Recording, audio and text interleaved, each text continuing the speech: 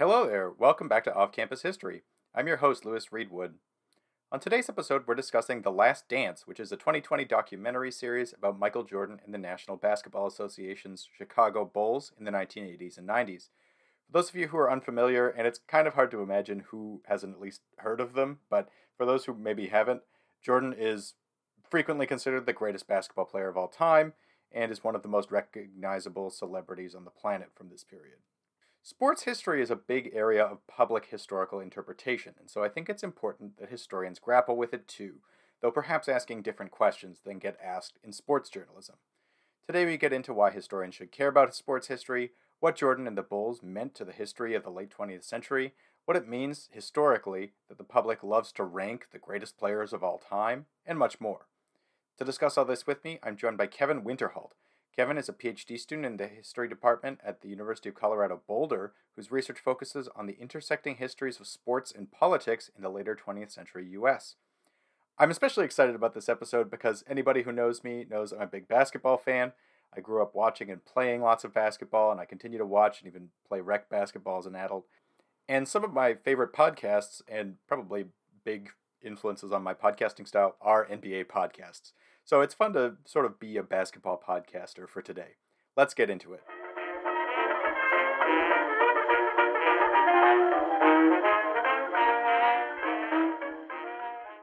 All right. I'd like to welcome to the podcast a friend of mine from the University of Colorado Boulder, Kevin Winterholt. Kevin, welcome to the podcast. Thanks, Lewis, and thanks for the invitation. I'm looking forward to it. Could you please introduce yourself and your research topic to the listeners? Sure. So, as you mentioned, I'm a PhD student here at CU Boulder, and I'm working in the intersection of diplomacy, foreign policy, that kind of thing, and professional sports.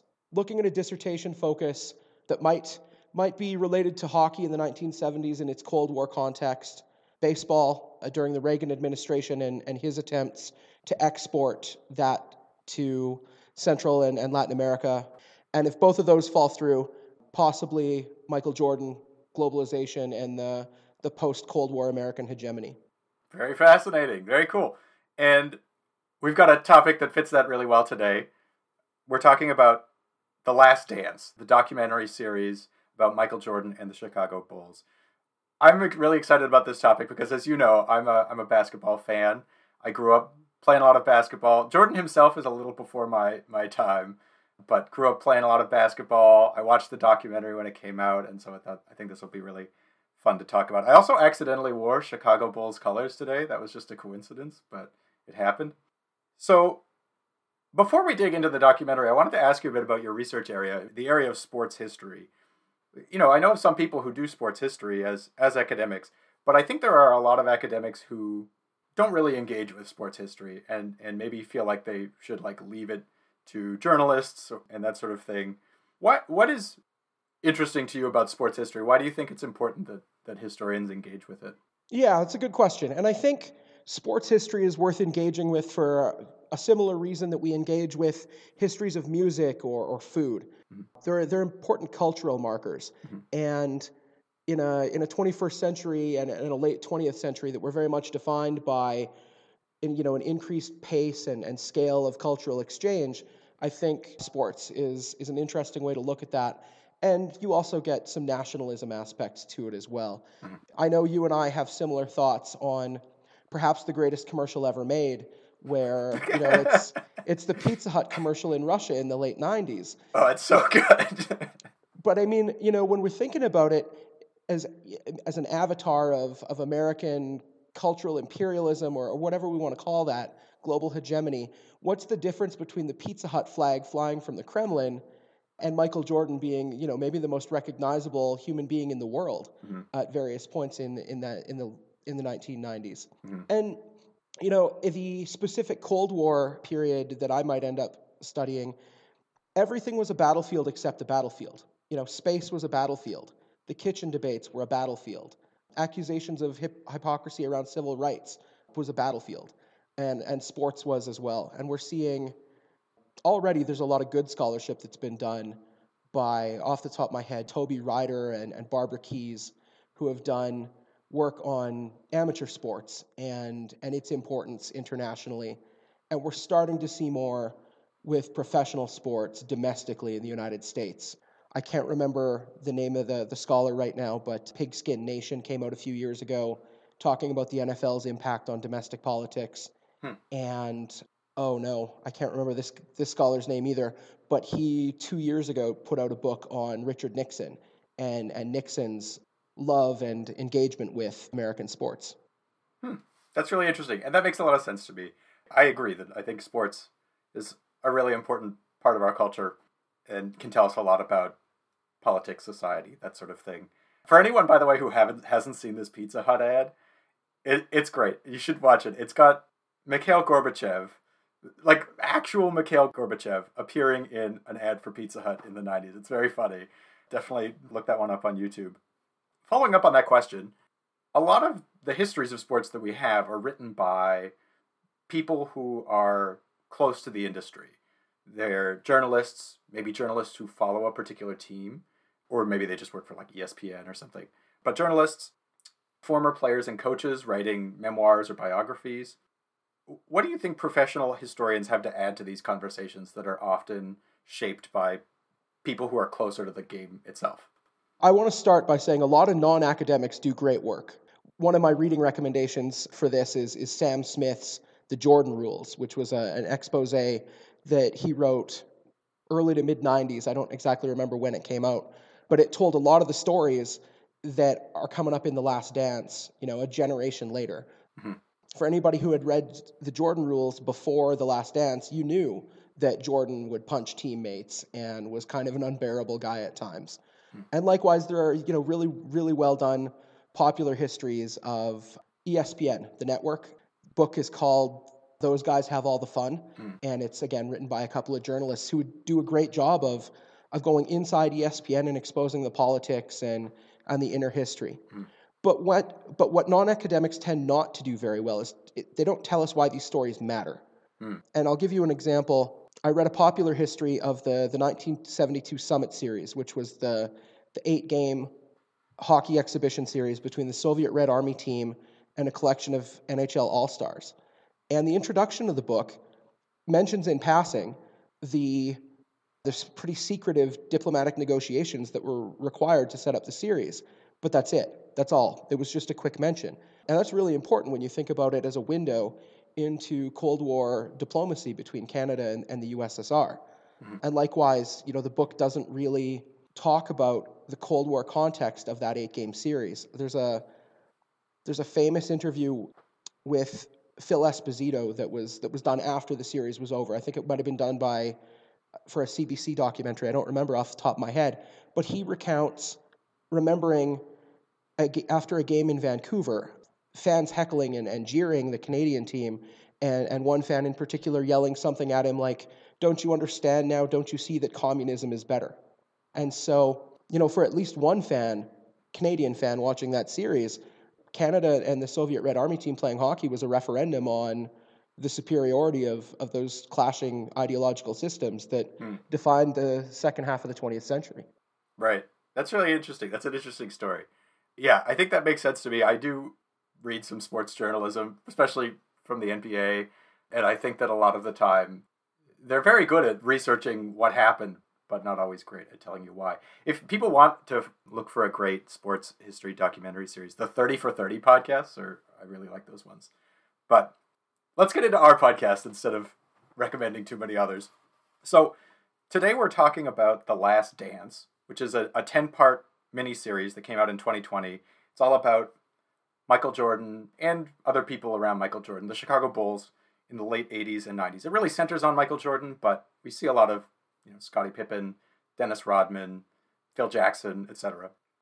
It feels weird to try to be like, for listeners who don't know who Michael Jordan is, tell us about Michael Jordan. But, Michael Jordan, largely considered the greatest or one of the greatest basketball players of all time, 5-time MVP. In the 90s, he won 3 championships in a row twice. Do you have anything you want to add to briefly summarize Jordan's career for people who don't know who he is? Yeah. I don't want to spend too much time belaboring this. We could talk about his career for the entire hour. Mm-hmm. He's the archetypal warning story now about drafts. Jordan famously went third overall. 2 teams passed on him, and he ended up falling to the Bulls there. And then, like a human supernova at the beginning of his career. Although that early career was defined by a lot of playoff disappointment, the Bulls were consistently unable to beat the Celtics and then the Pistons. But then the calendar turned into the 1990s, and as you said, we're talking about 2 separate three-peats that really built his legend, 6-0 in NBA Finals appearances, which, I'm sure we'll talk later about the greatest of all time debate, but that 6-0 NBA Finals record is one of the big things that Jordan boosters will point out. The man never lost a championship series. He left the NBA after the death of his father, following that first three-peat, to pursue a career in baseball, which is also amazing. He hadn't played competitive baseball for over a decade and still ended up playing Double-A. And if he'd stuck with it, I know Jerry Reinsdorf, who owns the Bulls and also the Chicago White Sox, mentions in The Last Dance that if Jordan had kept playing, he would have made the major leagues. Whether that's true or not, or if that's Reinsdorf buttering up Jordan in The Last Dance, who knows? Yeah. But it's worth pointing out that he took 10 plus years off of an incredibly difficult sport. Trying to hit a round ball with a round bat when the ball's going 90 plus miles an hour is pretty tricky. And he advanced really rapidly to the cusp of the major leagues. And then, the second three-peat between 96 and 98, that 96 team is probably the best team in NBA history. And just so many marquee moments to build his legend. The game winner in 98, the flu game in 96, dropping 55 in the Garden in his comeback season. We could spend an hour just on his career highlights. Yeah, and if people want to see the career highlights, definitely watch the documentary. So the documentary is kind of structured. The early episodes have lots of beats where they're introducing the key characters of the series, which are mainly Michael Jordan, Scottie Pippen, who... Scottie Pippen would probably not appreciate this comment, but he's kind of the Robin to Jordan's Batman. He's the defensive specialist, although Jordan was a very good defender as well, and secondary scorer. Dennis Rodman, who is famously quite a character and also a defensive specialist, rebounder, and then the coach, Phil Jackson. The documentary also talks a lot about Jerry Krause, the GM at the time, the general manager, who had a lot of conflicts with Jordan and Jackson and so forth. But so the early episodes are structured around introducing those characters and their backstories. And then the later episodes are more chronological about this is sort of the story of Jordan's first championship year and then second, third, etc. So this is a big question to jump in with, but I'm just going to ask it. What did Michael Jordan and the 1990 Chicago Bulls mean for the popularity of basketball as a sport? Yeah, it's a great question, and I'm not sure I can do it justice. He was legitimately the most recognizable athlete in the world for most of the 1990s. It wasn't just the United States. He retired from the Bulls in 1998, and even 15 years after his final retirement, his Q score, people recognizing his name and having a favorable opinion, was still through the roof. It's wild in a way that I'm not sure is replicable in other sports, although there might be a modern analog with Gretzky in the NHL in terms of how recognizable he is, but I don't know that it extends on that global level the way Jordan does. And I think part of the Jordan thing, too, is the Barcelona Olympics in 92. And, the original U.S. Dream Team and what that did for basketball globally. I was refreshing myself on The Last Dance because I hadn't watched it in a while. And I just finished the second round of watching last night. And I was struck by a David Stern quote at the end of The Last Dance. And for anybody who's not familiar, David Stern was the most recent NBA commissioner before Adam Silver. Stern would have been commissioner during Jordan's career. Yes, yeah, absolutely. And so Stern, at the end of The Last Dance in the 10th episode, says, quote, "In 92, the NBA was in 80 countries, and now the NBA is in 215 countries. Anyone who understands that phenomenon of that historical arc will understand that Michael Jordan and his era played an incredibly important part in it." End quote. I'm not sure that there's necessarily a straight line, and I don't think Stern is saying there's a straight line either between Michael Jordan and, expansion into 135 further countries in a generation. But as much as we try to avoid counterfactuals, without Michael Jordan, I highly doubt the NBA is the global force that it is now. Certainly, basketball and the NBA have become huge globally in the past 3 decades. And, I've been to other countries where I see people selling NBA jerseys, and basketball has become huge in China. It's growing rapidly in Africa. It's gotten big in Europe, certain parts of South America. It's really big. And I think that at least the sense we get from the people around the league is that a lot of this is driven by celebrity power or interest in the players, of which Jordan is a huge piece, obviously. One thing I wanted to ask you about related to that, so Michael Jordan became a pop culture icon, even beyond just for basketball fans. I mean, obviously basketball fans knew who he was, but he was a pop culture icon in a way that other greats of the game before him were not, I think. We think about people like Bill Russell, Kareem Abdul-Jabbar, Magic Johnson and Larry Bird were like more there than their predecessors, but Jordan reached this sort of new level of being a pop culture icon. Think about things like Space Jam, all the different advertising campaigns he did for Gatorade, sneakers, you name it. Why was Jordan a pop culture icon to a greater extent than these predecessors? What made him different from these previous basketball stars? Yeah, that's a great question. Answering that one's tough. I think a lot. So, as I thought through this, I think a lot of it had to do with just how telegenic Michael Jordan was coming out of North Carolina. This young, articulate guy who I think was, even at that point, pretty conscious of how he appeared, of his image. He always said the right thing. The Last Dance shows his introductory press conference in Chicago, where he, spoke with the poise of a career veteran, a guy like Derek Jeter at the end of his career for the Yankees, who knew how to say the exact right thing at the exact right time. And Jordan knew how to do that as a 21, 22-year-old kid.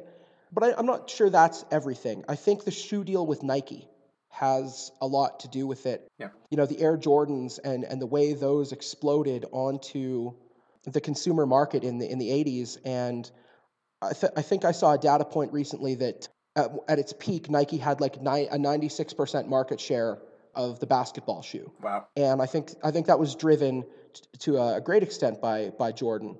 And then, once he starts winning championships and never losing, in a way that's almost the only other person I can think of that would be comparable recently would have been Tiger Woods at the height of his career as a golfer. If he got through the third round of a major tournament and was in the lead, you tuned in on Sunday, and he'd wear victory red, and he'd close out that tournament every single time. And in the 90s, it was the same thing with Jordan. He makes it to the NBA Finals. He's winning the NBA Finals. He just became so incredibly compelling as a force of nature. And then I'm not sure, and I might be spitballing with this, but I think he went through the very public, personal tragedy of losing his father. And I think the public character of that perhaps humanized him to fans and made him even more easy to embrace and really admire for fans. Does the documentary take any position on why Jordan was so big as a pop culture icon, or is it kind of in line with this, or do you think the documentary has a different perspective? Yeah, I thought as I was watching through the second time that it more or less aligns. I might have missed some stuff in the documentary, but there was some stuff from Barack Obama at the very end of that 10th episode as well, talking about how Jordan helped create a different way in which people thought about African American athletes and the way Jordan became an extraordinary ambassador for basketball in the United States overseas. So Obama doesn't really explain why that happened, but I think the documentary definitely takes the stance that Jordan was definitely more of a global icon than his predecessors. Right. That makes sense. It's wild to me, by the way, that Barack Obama is just in this documentary. It's like, hey, you're one of the most famous people from Chicago. Do you want to? He's a basketball fan, but it's kind of funny. I'm curious about your thoughts on the relationship between Michael Jordan and his personal brand and the history of globalization. We get some sense of this in the documentary, and you just mentioned it in terms of like sneakers, Jordan as this global brand and marketing icon, but the documentary doesn't actually say a lot about it. Obviously, most of what it talks about is his basketball play on the court and to some degree personal life. But what do you think of what the documentary has to say on this topic? And if you'd like to add to it, what would you add to it? Sure. And I mean, I think there was a lot more the documentary could have explored. Mm-hmm. But again, this is back to the beginning of our conversation. Non-historians do a great job of telling stories, but sometimes don't tell us why they matter. Right. And it's funny, I had to write a historiographic essay for my advisor, who has actually written a book on globalization and does sports history. And I wrote about a few different titles, and one thing that struck me out of that handful of titles, two of them dealt explicitly with Jordan as an avatar of globalization. Mm-hmm. Naomi Klein, in her book No Logo, briefly talks about sports and globalization, and she really uses Jordan and Nike more broadly as a case study in how branding has infiltrated sports. She argues that Nike's success came out of a three-pronged strategy that involved turning athletes into celebrities who become even bigger than their teams and sometimes their sports, and then represent those athletes against the rest of the sports world and then brand them like crazy. And I think Klein correctly identifies Jordan as the ultimate example of the celebrity athlete. Mm-hmm. She argues that even outside of basketball, Jordan's predecessors never really reached Jordan's global stature. And she's probably right about that, although maybe Muhammad Ali has a case to be made. But I think one part of that and that success with Jordan and Nike is globalization. Nike, Gatorade, other sponsors, they successfully exported Jordan around the globe in the 1990s. Klein talks about television commercials and Jordan's fame in the 1980s, but in a pre-internet, pre-social media world, those impacts would have been very limited to the United States. And then another book, and I'll plug my advisor here because he co-wrote it. He co-wrote it with an economist, and it's called Globalization in the American Century. They also look at Nike as a microcosm of contemporary globalization, and they also discuss the pivotal role Jordan played in Nike's global success, and the overseas business practices that helped elevate Jordan and benefited Jordan and turned him into one of the most globally recognizable figures of the American century. Right. That all makes sense. So I'm curious then, do you think Michael Jordan, the individual Michael Jordan, is more of an accelerant of globalization or just happened to sort of be there in the right place at the right time? Because to some degree, I think on the one hand, you could argue Michael Jordan's personal appeal facilitated the spread of American culture and brands around the world. On the other hand, I think some people might argue, if Michael Jordan hadn't been there, these brands would have simply picked someone else to be their ambassador, and the same thing would have happened, but it would have been Charles Barkley instead or something. Yeah, it's another good question, and to crib off of a professor we both know and I think admire, that's complicated. I think there's a case, you can talk about Jordan as both symptom and accelerant. Everybody wants to be like Mike wasn't just a thing for Americans anymore. That 1990s moment was so particular with the Cold War's over and Francis Fukuyama has optimistically boasted that we're at the end of history. That was a unique moment that was ripe for the export of a triumphant American culture. And I don't know that there was a more apt avatar who embodied that greatness and that victory and that hegemony than Michael Jordan.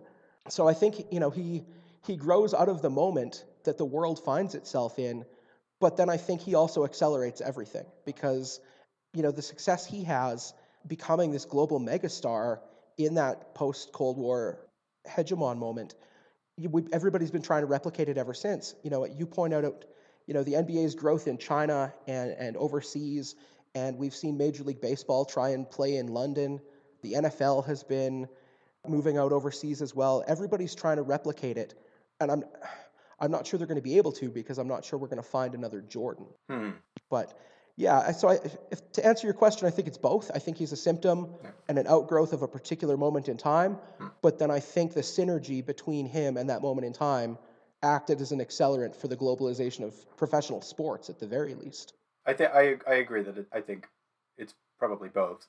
It's interesting the comparison to other sports. I wonder if to some degree the challenge for other sports is, basketball is a sport where there's not that many players on the court at a given time. There's 5 players on a side, and it's very easy for a single player to take over a game.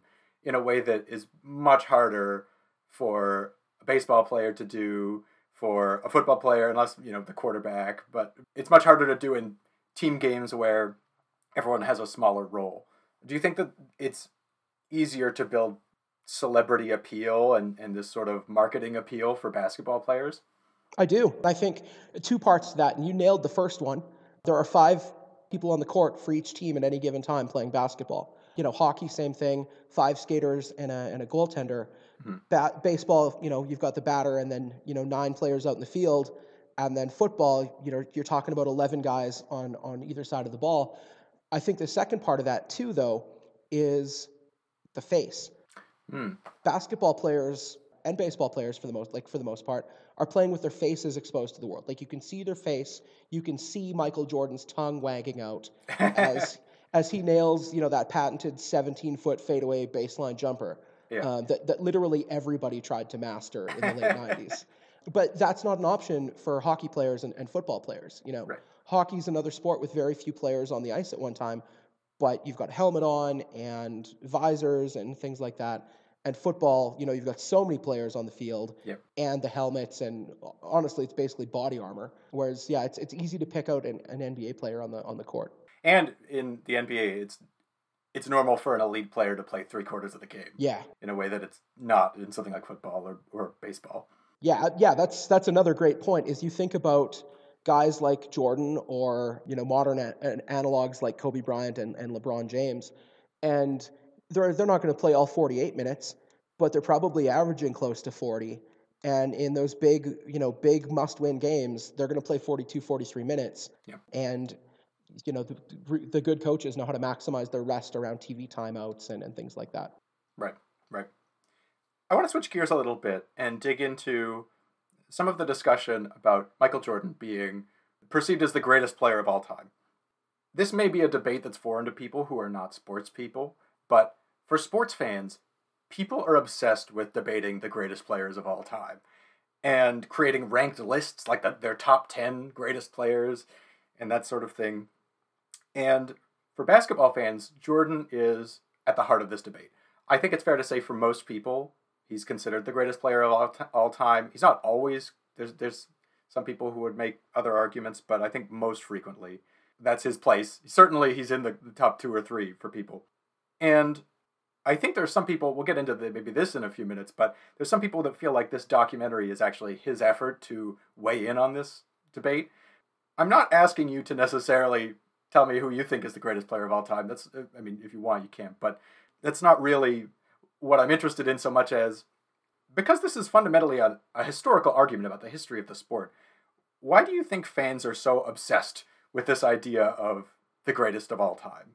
And what does it show us about how people think about the history of sports, the history of basketball, that sort of thing? So there's a lot to this, and it's a fun question, and I had a good time thinking about it. I don't mind jumping in on this, by the way. Jordan's my guy. Okay. He's my favorite athlete of all time.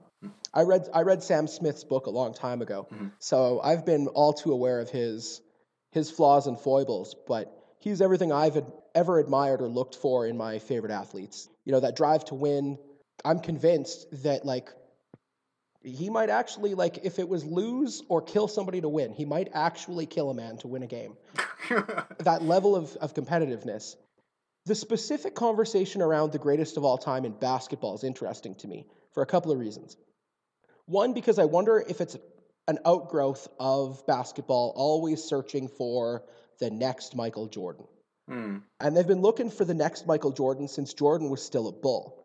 Grant Hill in the late 90s was going to be the next Michael Jordan. Penny Hardaway was going to be the next Michael Jordan. Kobe Bryant was going to be the next Michael Jordan. LeBron James. All of them, at one time or another, carried that mantle of the heir apparent to Air Jordan. For Kobe and LeBron, they put together careers that at least get them within sniffing distance of Jordan as the GOAT. Although I'm not sure either of them were ever as singular to the game and to the success of the NBA as Jordan was. And so I wonder, and again, this is me spitballing, I wonder if for MJ's boosters and defenders, I think there's a certain protectiveness and possessiveness around his place in the game. Even while he was on top, they had to listen to this guy's going to be the next Michael Jordan. This guy's going to be the next Michael Jordan. And so I wonder if that has led to the almost fanatical loyalty with which he's defended. And if you ever want to amuse yourself, just hop on Twitter and watch the arguments between Team Jordan and Team LeBron on who's the GOAT. That makes sense. I think a big part of this drive, this debate, is about fundamentally why people like sports as well. I think that people like sports in large part because it's a space in which fundamentally it's about being the best at something and seeing people maximize their ability. If you watch professional sports, seeing people who are the best in a league or maybe the world at that thing. And I think that's really exciting to people. And people love the competition. They love seeing people that they think are at the pinnacle of that thing. And I think that feeds into this idea of trying to figure out who is the top of the top. Yeah. Who is the best to ever live to do this thing. And I think that a lot of that feeds into how people think about sports history. Is a lot of this is about this sort of legacy of who is the best and who would beat who if they hypothetically played, even though their careers were 30 years apart. Yeah. And I think it's interesting in thinking about, the ranked lists. It's very similar to, go Google the top 10 generals in history or, the top 10 U.S. presidents. We love to rank. We love hierarchy and figuring out who's better than who. I think the other thing that's really interesting with specifically Jordan and the NBA and the greatest of all time conversation there is that for the most part, the conversation starts with Jordan. Yeah. It's like everything before him is prehistory. Dr. J, Wilt Chamberlain, Bill Russell, Bob Cousy, Oscar Robertson. You very rarely hear their names dropped. It's either Jordan or somebody who came after him. 99% of the time, that person being LeBron James. But he became so dominant culturally and in the collective memory of basketball fans that he seems to have erased the decades that preceded his time in basketball. And that's fascinating to me. It is interesting. I wonder if to some degree, and this is me speculating, but I wonder if this is to some degree because Jordan got way more people into watching basketball. And so there were so many people who had not watched those play. And, people who grow up watching, there are not that many Bill Russell fans arguing on Twitter who grew up actually watching Bill Russell in the 60s. But, it's conceivable that people would have watched Larry Bird and Magic Johnson in the 80s, but you don't really see arguments for them that much. I think that might be because Jordan helped grow the game so much that people were like, oh, well, he's the guy that I started watching, and he's clearly the best. And I also think for Jordan, a big part of this story of being the best is, as you mentioned earlier, his 6-0 record in the NBA Finals. And he has this attitude that I think for a lot of people embodies like what it means to be the best at sports, which is like competitive to the point of being cruel to people, frankly. Yeah, no, absolutely. I think that's, and I as I said, it's one of the reasons that I have him as my greatest of all time and probably my favorite athlete is, for better or worse, I admire that level of competitive drive and desire to be the absolute best at what he did. And I also hate losing. I just am nowhere near. I'm nowhere near as good at anything as Michael Jordan is at basketball. So one day, one day the NBA is gonna pick me up. That's the dream. So since Jordan's time, what has changed about the way that these elite professional athletes carry themselves? I'm asking, so a bit of like change in continuity from the 90s to today. How do we regard them as fans? Take, for example, LeBron James, who is the best analog for Michael Jordan today. He's sort of the most recognizable face of the league player. Ignoring their like play style, what are some historical differences between how we perceive Michael Jordan and LeBron James? And do you think some of these changes are related to bigger shifts in, politics or issues related to race, class, and gender? Yeah, absolutely. Another good question. I think, well, there's a few different things I want to touch on. One of them, I think elite athletes today in this 24/7 sports news, social media ecosystem are much, much more careful than, Jordan was. Famously, Charles Barkley also, partied pretty hard and made some poor choices. And more recently, Tiger Woods was another one who got himself in trouble with how he carried himself off the field. The spotlight never turns off now. And news travels around the world instantaneously, which, even in the 90s, it wasn't going to take long. If Michael Jordan had been arrested for something stupid, the entire world would have known within a few hours. But now everybody will know within minutes. And so I think athletes are getting more cognizant of being careful with how they conduct themselves and understanding the risks and the environment they live in. And then, one of the more notable dichotomies or juxtapositions between Jordan and James and LeBron is LeBron and Jordan took very different approaches to issues off the court. Jordan famously in 1990 said the quote, Republicans buy sneakers too, in response to a question about his lack of political engagement in a Senate race in North Carolina. And, Jordan revisits that in The Last Dance and says, I never thought of myself as an activist. I thought of myself as a basketball player. And I'm not saying he's right and I'm not saying he's wrong, but you can contrast that with LeBron, who's been very vocal and active when it comes to civil rights and voting issues in the United States as a current player. And so that, you see another spot there in terms of how, at least for those two athletes, a major difference in how they were carrying themselves. And I thought there was an interesting point. I don't remember if it was in The Last Dance or if it was something I was reading to refresh myself. I remember, again, Barack Obama had said something along the lines of, initially, Obama had been disappointed by that, Republicans buy sneakers too. I think that is in the documentary. Yeah. Okay, but then, having thought about it, Jordan was a kid in 1990. He was still, 25, 26 years old, probably.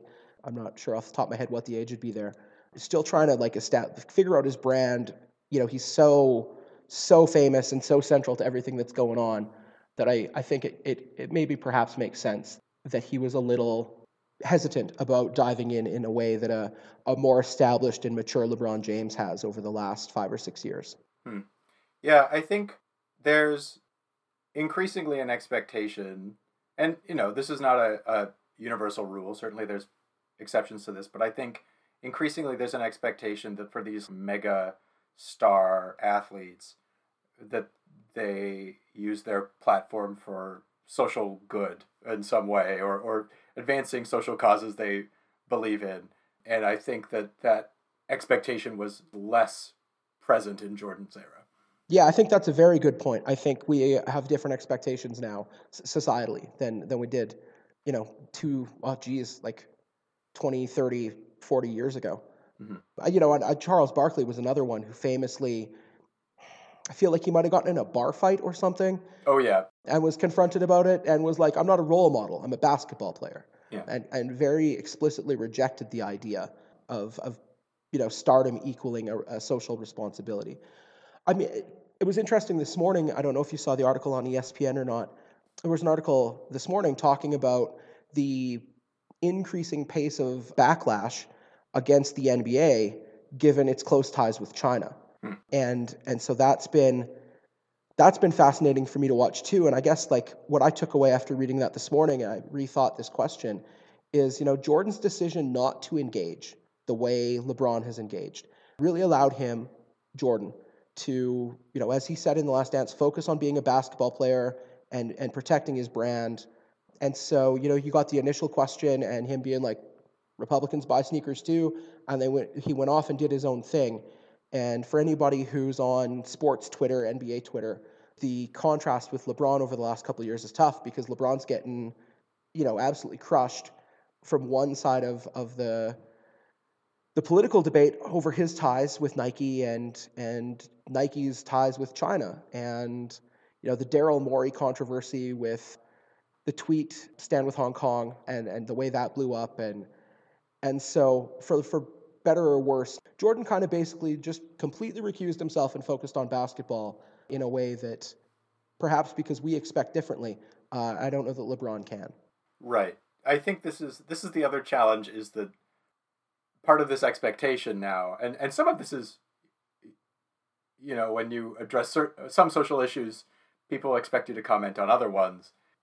Just, is it like a never-ending loop kind of thing? Like you responded Yeah. on one issue, and now if you don't respond on this issue, you're a hypocrite. Another thing that I think is an interesting dynamic that I get the sense from in the documentary is the relationship between coaches and players.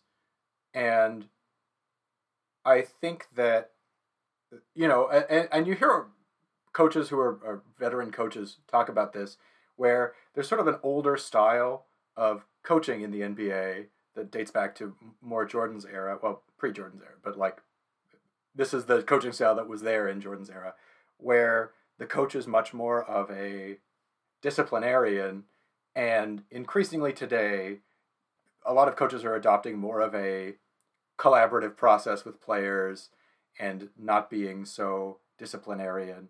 I think that there are a couple of factors that contribute to this, but I'm curious to hear what you think. I think a couple of these are, one, I think that there's a particular racial dynamic to the relationship between coaches and players where it's become increasingly uncomfortable and untenable for often white coaches to be very authoritarian with largely black players.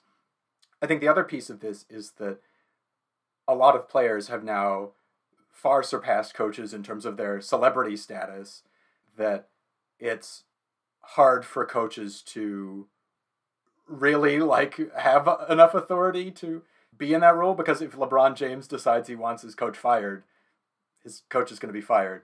I'm curious if you have any thoughts on this, as well as how the documentary talks about the relationship between Jordan's coach Phil Jackson and Jordan and the other players.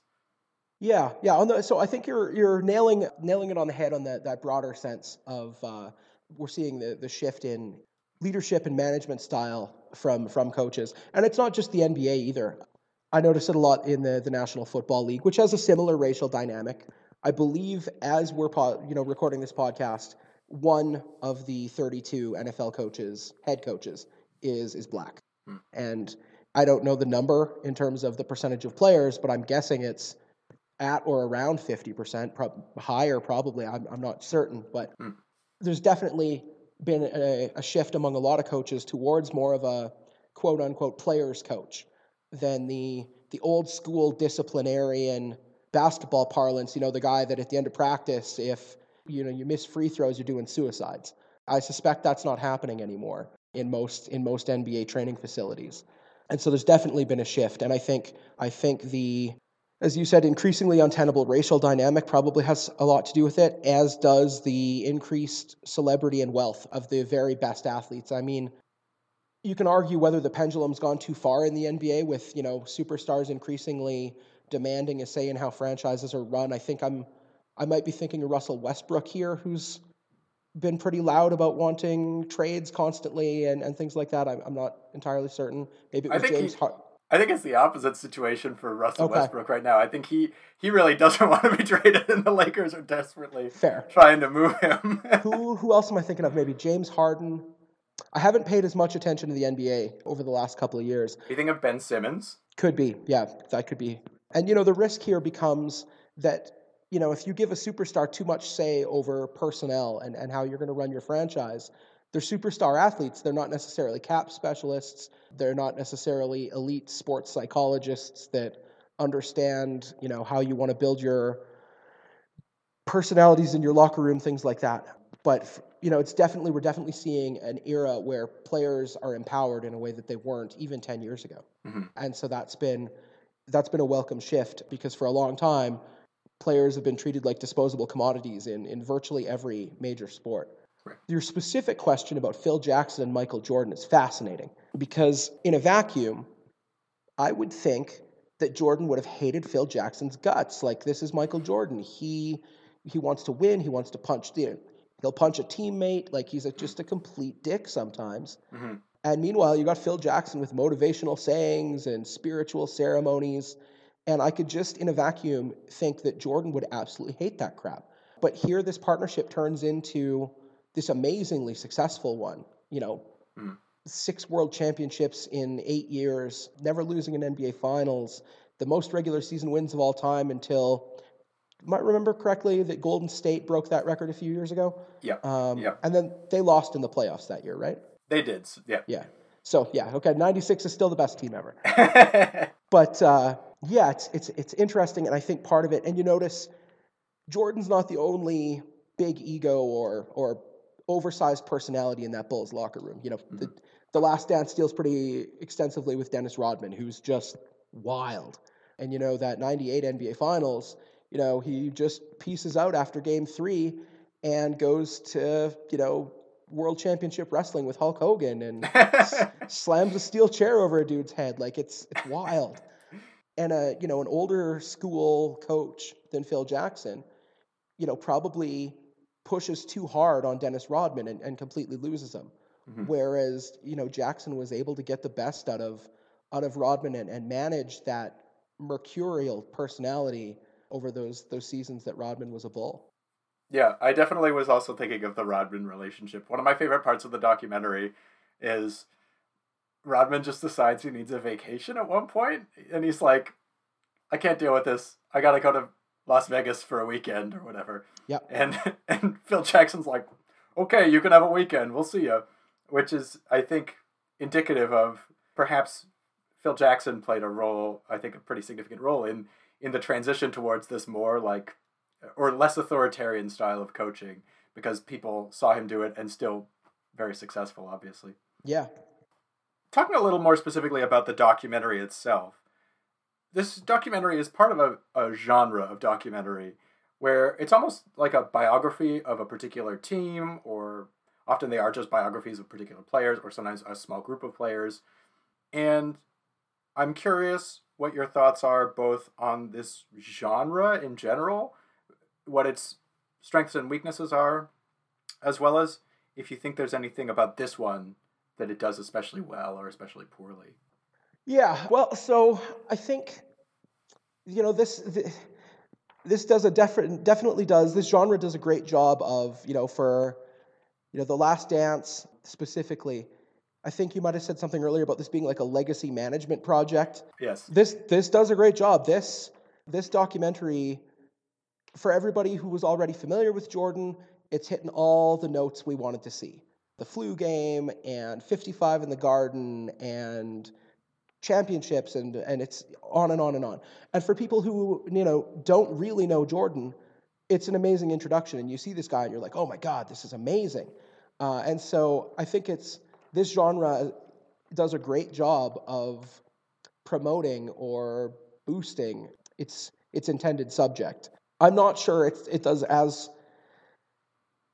it's storytelling. And, you know, if every story has a hero, and the hero of The Last Dance is Michael Jordan, and there are, you know, surrounding secondary heroes, Robin, you know, it's a terrible way to describe Scottie Pippen, because I'm sorry, Scottie Pippen. If Scottie Pippen is listening, I'm sorry. You know, this guy's genuinely a top 50 player in NBA history. Yeah. And, you know, the Bulls never won crap until Scottie Pippen came on board.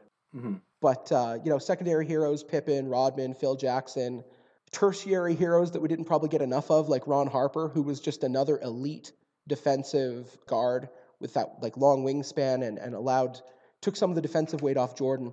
But if you have heroes, you need villains. And so you end up with, you know, the Jerry Krauses of The Last Dance. And to elevate your main hero, sometimes you're not paying enough attention to your secondary heroes. And I'm skipping ahead a little bit here, but, you know, one of the things I perhaps didn't like as much about the documentary is I really did feel it shortchanged Pippen. And from what I've read, since the release of The Last Dance, it seems to have damaged that relationship between Jordan and Pippen, which is sad to see. Like, those two, again, were amazing to watch. They're phenomenal. And then, you know, back to this more broadly, and we were talking about this before we started recording, I found it interesting when I was reading, you know, in this case, the hero was very involved in the production of this documentary, and I'm not even going to say arguably, as far as I know, the most famous documentary filmmaker that I can think of is Ken Burns. And he was pretty critical of how close to the project Jordan appeared to be. The editorial team later came out and responded and said, you know, it's not like Jordan was in the room telling us to cut scenes. He was he was involved, but at a very macro level. But I think you do leave yourself vulnerable to charges of, I don't know, hagiography when your subject, is in the room or involved in your editorial decisions at all. It'd be like thinking of an old Simpsons episode making fun of Ken Burns, but it was like, up next, Ken Burns, a documentary about Ken Burns, starring Ken Burns, directed by Ken Burns.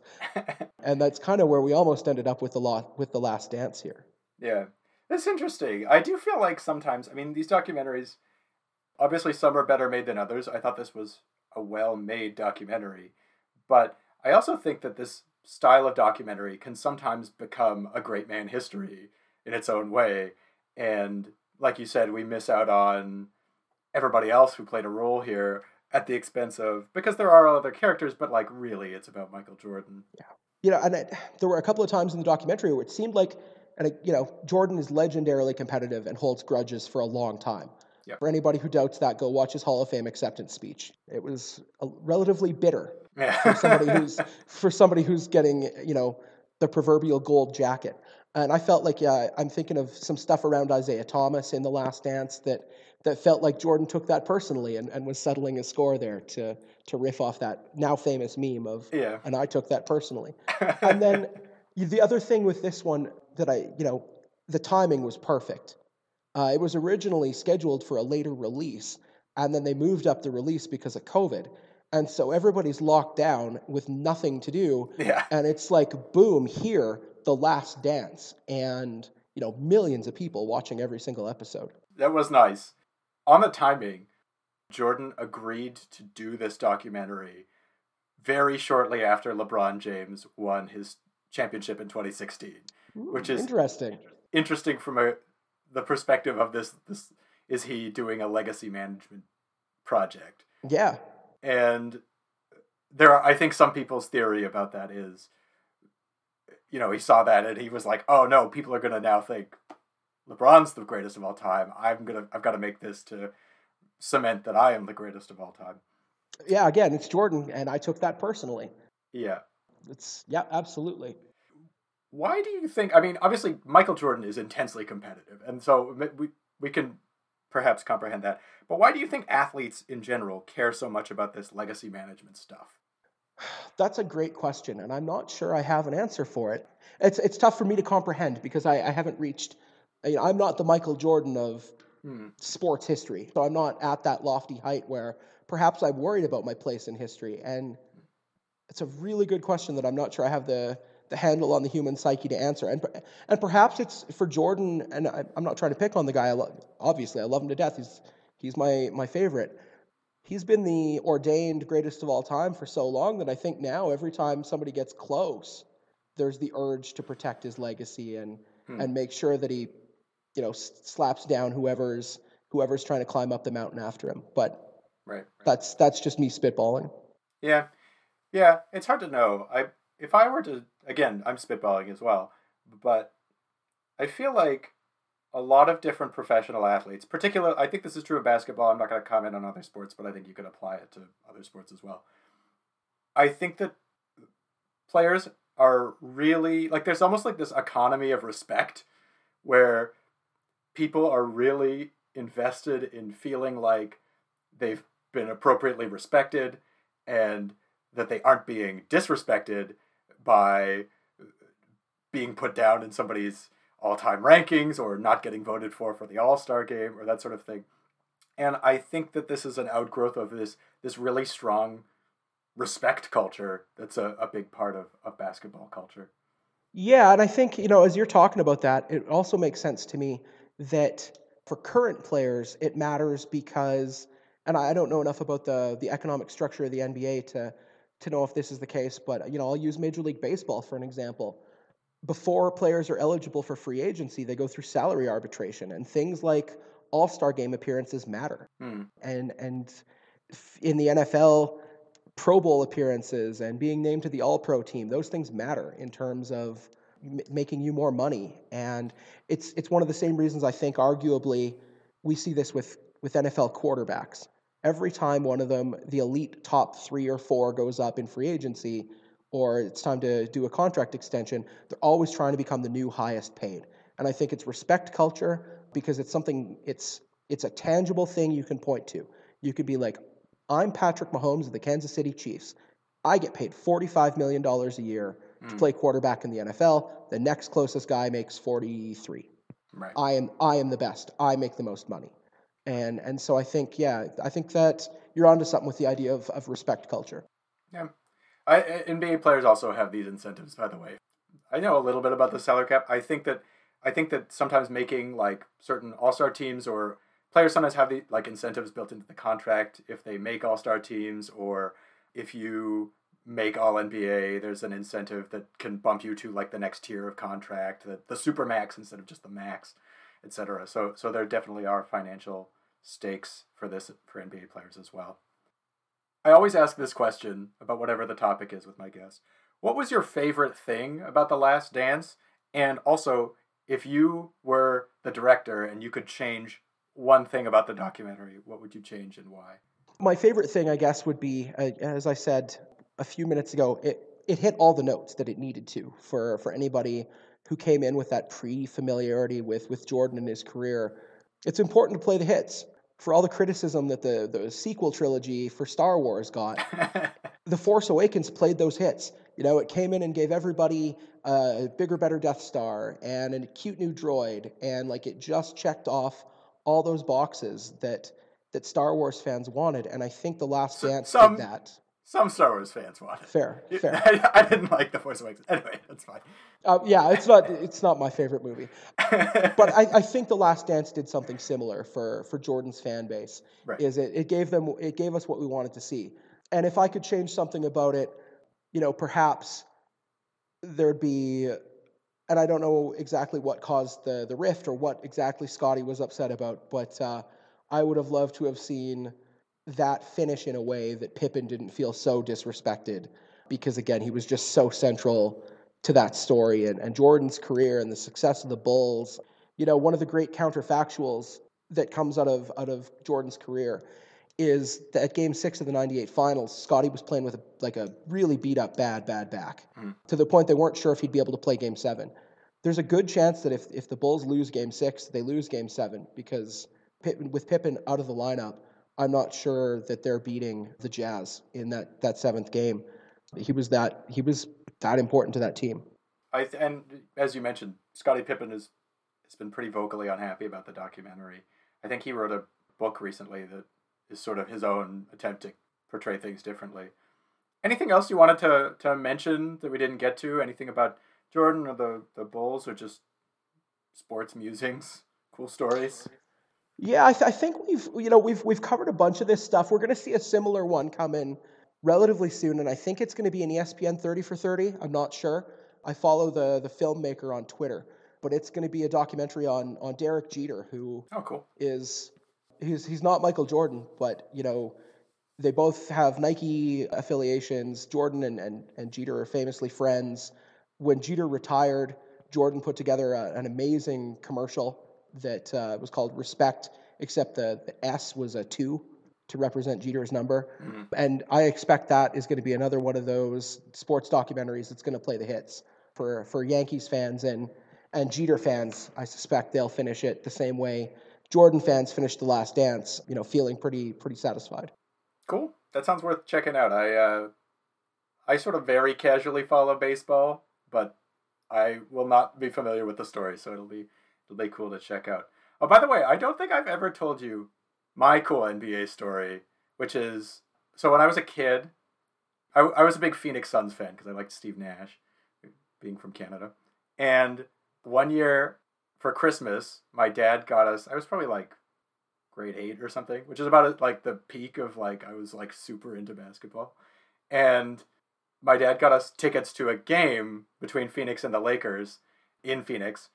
And we took this trip down to Phoenix, and shortly afterward, like after he had bought the tickets, Phoenix traded for Shaq, and I got to go to Shaq's first game with the Suns against the Lakers, which is pretty cool. All right. Yeah, absolutely. I actually went to my first NBA game right before COVID hit. My youngest brother's a big fan, and so he and his wife they timed their vacation to Colorado from Saskatchewan around the Nuggets schedule, and we went to Raptors Nuggets at the Ball Center in Denver, and so that was the week before COVID shut down the world. I think we were at that game on like a Friday or something, and a couple of days later was Super Tuesday for the 2020 primaries. They were still here for that, and then I think a week later COVID shut down.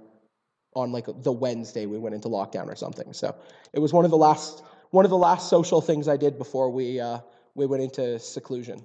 Wow, the Nuggets are fun though. Anyway, Kevin, this has been really fun. Thanks so much for talking to me about the history of Michael Jordan and the Bulls. Do you have any social media pages or projects you'd like to share with the listeners? I mean, if people want to get way too much sports Twitter, feel free to look me up on Twitter.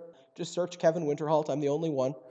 And if you've got any New York Yankees fans that are listeners to your podcast, I'm a contributing author at Pinstripe Alley, where I write analysis, editorials, and sometimes game coverage for the Yankees, assuming baseball ever comes out of its lockout.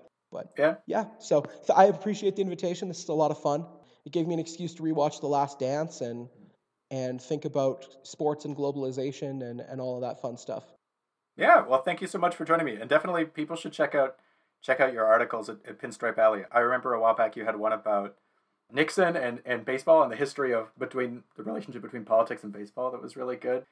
So, you don't necessarily have to be like a big baseball person to get into that kind of stuff. That's interesting. Yeah, I got crushed in the comments section on that one. Oh, really? Why? Yeah, half the comments were that I was a Nixon apologist and, I could rot in hell for it. And the other half was that I was too hard on Nixon. So nobody was happy with me at all, which, I mean, that's the perfect sweet spot. Everybody's unhappy with my analysis. Why does this not surprise me at all? All right. Well, thanks so much for joining me, and take care. You as well. Thank you very much for the invitation again. That's all for today's interview. Thanks for listening, and thanks to Kevin for joining me on the show. If you'd like to learn more about this topic, I'll include a couple of reading recommendations in the show description, and if you'd like to see some historical photos of Jordan and the Bulls, check out our Instagram and Facebook pages. If you're enjoying the show, please leave a review or recommend it to someone. That sort of thing really helps me out a great deal. And if you're a fellow historian who'd like to be a guest on the show, or if you're just someone who has some comments you'd like to send in, feel free to contact me at offcampushistory@gmail.com. Music for the podcast is by Paul B.S. and his Novelty Orchestra, and artwork for the podcast was made by Nethkaria. Thank you again for listening, and I hope you'll join us next time for some more off-campus history.